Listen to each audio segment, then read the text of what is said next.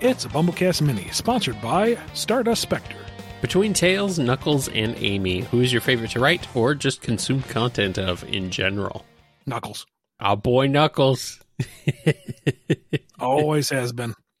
Yeah, I mean, love them all, but yeah, Knuckles is always fun. He doesn't chuckle. I mean, that's a lie. He very clearly does many times. Always. But No. He chortles victoriously. Oh, okay. Well, I guess there's a difference. There is. Okay. He senses things in his feet. I mean, I'm not going to screw with that. I know she's just a one-off gimmick in the Metallic Madness fight, but would you ever use Amy Doll from Mania if you had the chance? And if so, well, what would you do with her? Oh, absolutely. She is hilarious. Like, all the slurpy, spoopy stuff aside, Tails Doll is a lampoon of Tails. You know, Tails is the tag-along, the small thing that follows you. And Tails Doll is just that, a small thing that follows you. And, you know, we've used it to comedic / creepy effect. Yes. And going off Amy's very, very early characterization, you have someone who pursues and is kind of clingy. Now, there's more to Amy than that, sure, but there's also more to Tails. So to have Amy Doll just relentlessly pursue Glomp and then explode is spot on. And I feel like it could be used for like very Looney Tunes effect humor. Like the Amy Doll, for whatever programming it has, doesn't even realize it explodes. It just gets so excited and squeak, boom. And then it, you know, wakes up in whatever the newest doll has been manufactured and it wants to go out and give hugs. I don't even think it's malicious. It just wants to give hugs. Loving hugs. Never questions why it's anywhere else after said hug. Yeah. Does she want to glomp Sonic or Metal Sonic? Or both? Anybody, everybody. I guess that's true. Like, she's launched in Sonic's general direction, but I see her just as easily turning a corner and wanting to give Eggman a big hug. Oh, no. Look at him, he's so squishy. He's so huggable. And he's like, no. Oh, no. He did it wrong. Just imagine an animated short a la Sonic Mania Adventures. Yeah. With that punchline. You can envision it. It's just, I want it. Oh, no. It's the hug bot. Run. Oh, boy. Yeah, that's good. It doesn't happen as often as, say, Zelda, but the Sonic series has had its share of companion characters, from Tails following Sonic and Sonic 2 to Sonic helping Yackers save the Wisps and Colors. So my question is, who are some of your guys' favorite companion characters in the series? I mean, Tails, obviously. It's a legend. Tikal was great because, number one, she performed a very useful function, and two, had that mystery to it and was tied into the plot very elegantly. I remember liking Chip. Like, I was fairly certain I was going to hate Chip. And by the end of the game, I was charmed by him. He was funny. I enjoyed his company. I was actually a little sad to see him go. Oh, yeah, I like Tikal too. I'm with you on that one. I don't think any of them are really that bad. I like them all. No, it's just different levels of great. I mean, Yakker's fine, but he's just kind of there. Yeah. Caliburn was fun for the whole almost Abbott and Costello-like thing. Yeah. They're fun. In past BumbleKast. Shata was nice. Oh, go ahead, sorry, repeat that. Shata was nice. Mm-hmm. In past BumbleKasts, I've really enjoyed you guys spitballing about the anti-versions of various Sonic characters, but my question is, how would you handle an anti-version of Mega Man? It's Quint, basically. No. Maybe you not. Just do or base. Mega Man, because Mega Man is a product of his world. Right. We're talking Mega Man franchise. Oh, the whole franchise. Oh, okay. Good. Okay. Dr. Light is, the beloved creator of all these robots, but he is an absolute heel. Like, all of these robots he's making are sleeper agents. He is quietly preparing to dominate the world with a smile on his face, and everyone will thank him for it. And Rock and Roll are his subordinates. They are his sick idea of what children should be. Subservient and loyal and loving, and they know that they're programs. They know that that's what they've been built to do, and they resent it. And Rock, especially once he goes outside and sees the greater world, he could be doing so much more, but he is bound by this obligation to serve Dr. Light. But what else can he do? And eventually he kind of comes around to Light's vision and accepts it, and that's just the corruption of the innocent right there. Wily, on the other hand, sees Light for who he is. That's why he's taking the Robot Masters. That's why he's reprogramming them. He's trying to save the world, damn it. Yes. But everyone is too stupid to figure it out, and it drives him up the wall, so nobody likes him. He just cannot be a people person to save his life, or anybody else's, in that matter. So Base is his attempt to create his own Mega Man, basically. Huh? That's him throwing his hands up in the air and going, fine, I'll fight fire with fire. I didn't want to have to do this to you. I really like robots. But if I got to destroy a Mega Man, I got to destroy a Mega Man. Base, get out there. Yep. Oh, man. And Base, for his part, doesn't really understand why it has to come to violence. Why was he built as a weapon? That's just so sad. Can't robots serve any function? Can't they just work together for something better? He'll fight. He has to, he supposes, but wouldn't it be nice if they could just listen to Dr. Wily? Can we just talk this one out? Oh, so he's Rock.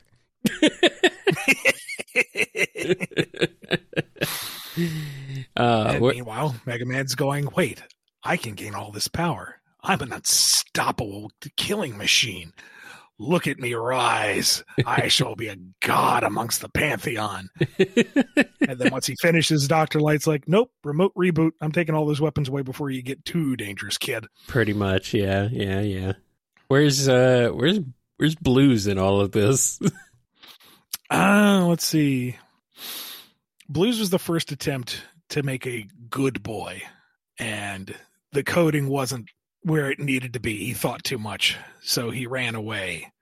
And he's out there. Why is he out there? Let's see. Blues is out there just because he's searching for a reason. He's directionless.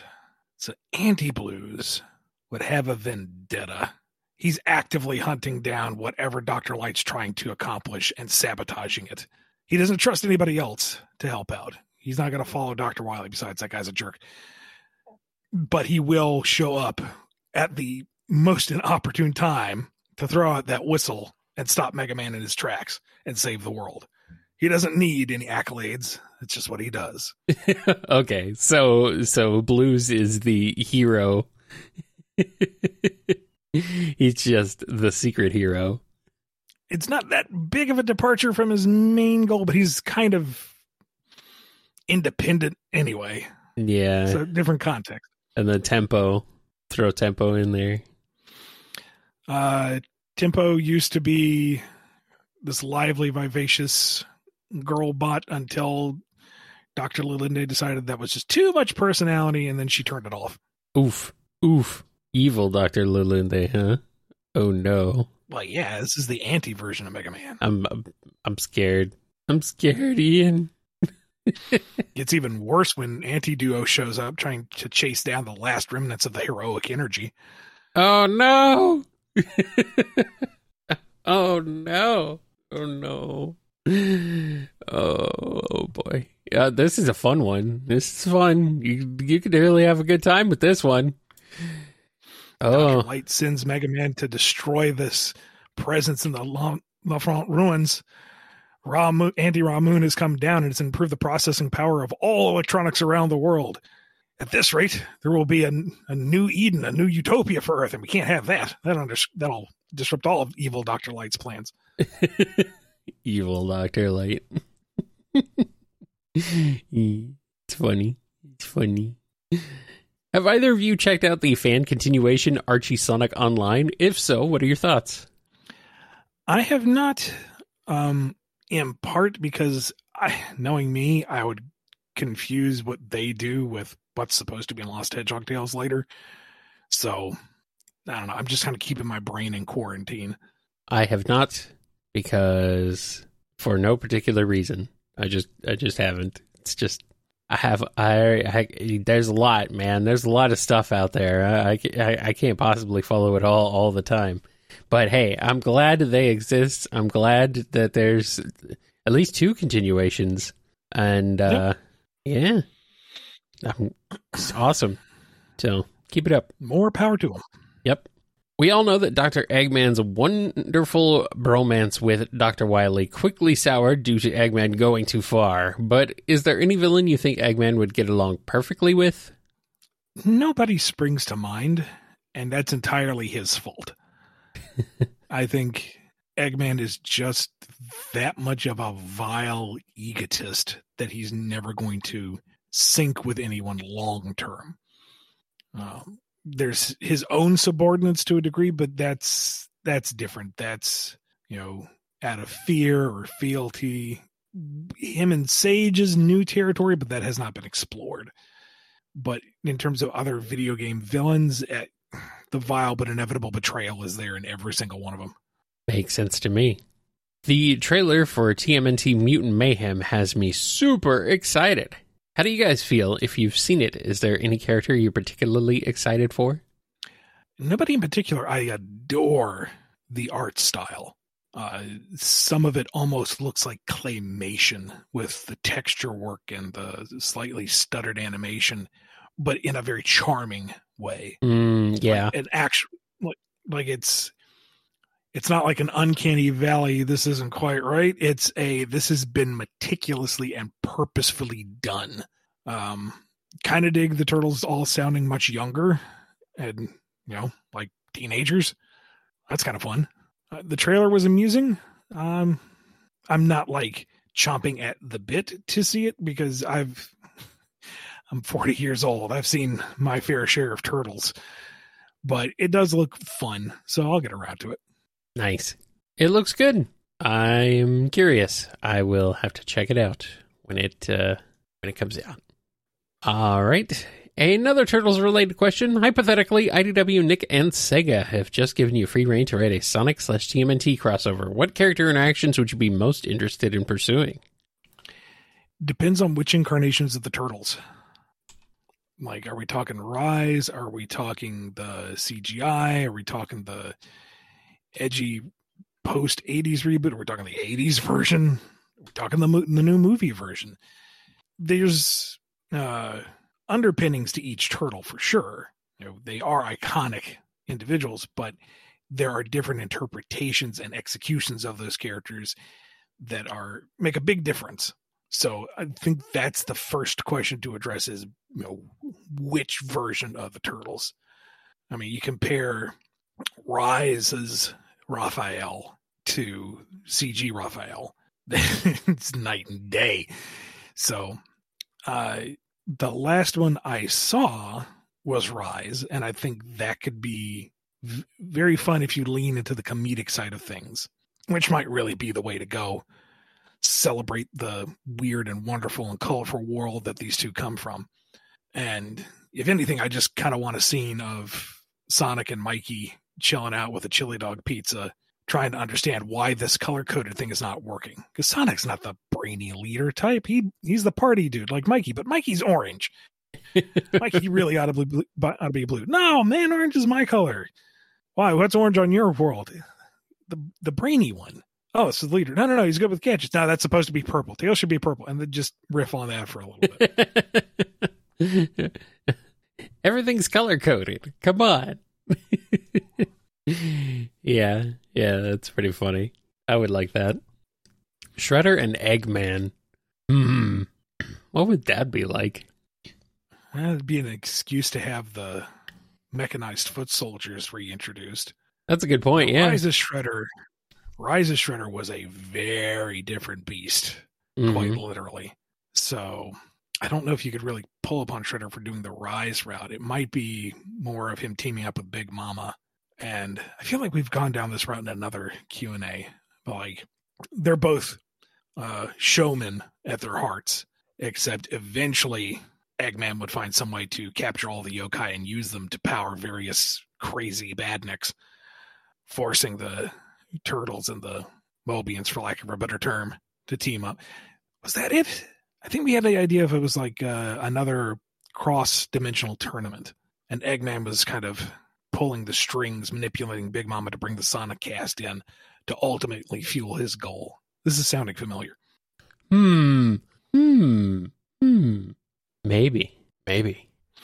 Or the Foot Clan pre-movie events they're the ones who open some kind of magic portal to Sonic's world that they want Eggman to help them resurrect Shredder faster.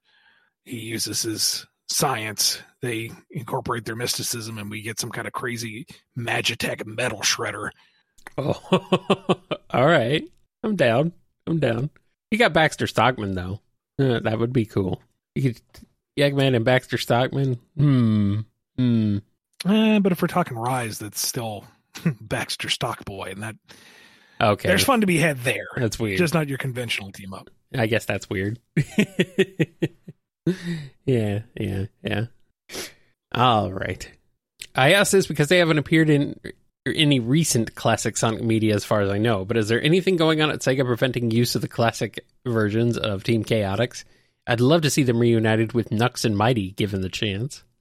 Yes. Is there anything? There is something going on preventing their use? Yes. Yes. Is it just because classic and modern are separate? I should probably not get into it right now. Okay. Interesting. So this happened out of nowhere while I was coming up with these, but oh my gosh, Murder of Sonic the Hedgehog is one of my new favorite games ever, and so my last few questions will be about it.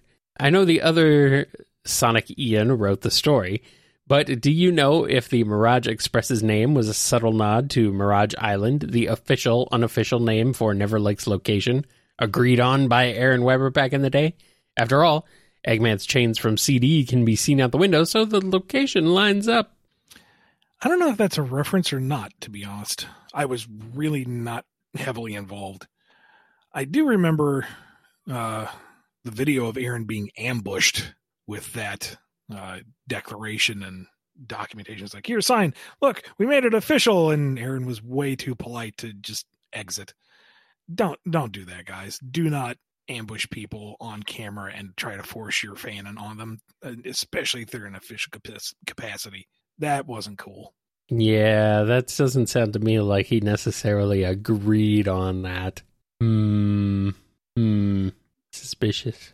I mean, he's a gracious individual. He's not going to ruin their fun, but to me, that's not cricket. Nope. You got to know what a crumpet is to understand cricket. Wait, no, hold on. Do you know if the decision to make the Murder of Sonic stories centering around Amy's birthday specifically had anything to do with 2023 being Sonic CD's 30th anniversary, considering how much it put focus on her birthday and celebrating her character? I don't know. Given how long the dev cycle was, it could be a happy coincidence, or it could be that they knew that it's how long it was going to take, so that's what they were going to shoot for. But I don't know for sure.